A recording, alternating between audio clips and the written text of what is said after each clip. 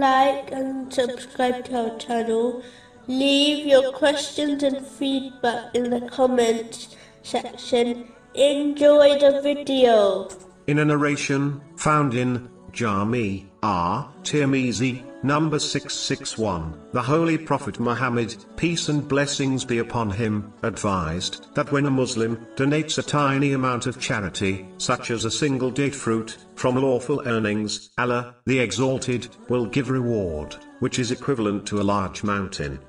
The first thing to note is that Allah, the Exalted, is only pleased with wealth which is obtained lawfully and utilized in a lawful manner. Any wealth which is obtained unlawfully will corrupt any righteous deed it is used upon, such as charity, or performing the holy pilgrimage with it. A narration found in Sahih Muslim, number 2346, clearly warns that a person's supplication will be rejected if they obtain and utilize the unlawful. If one's supplication is rejected, how can any other action be accepted by Allah, the Exalted?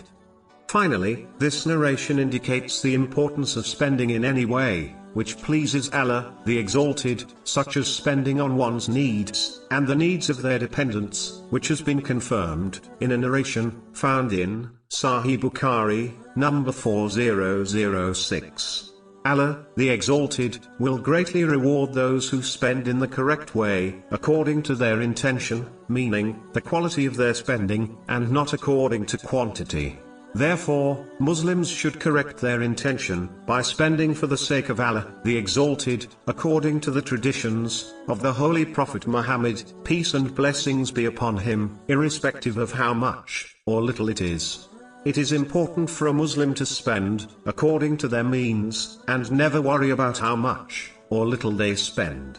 It is hoped that whoever spends according to their means will be granted reward, according to the infinite status of Allah, the Exalted, which is beyond comprehension. But the one who holds back will miss out on this great reward.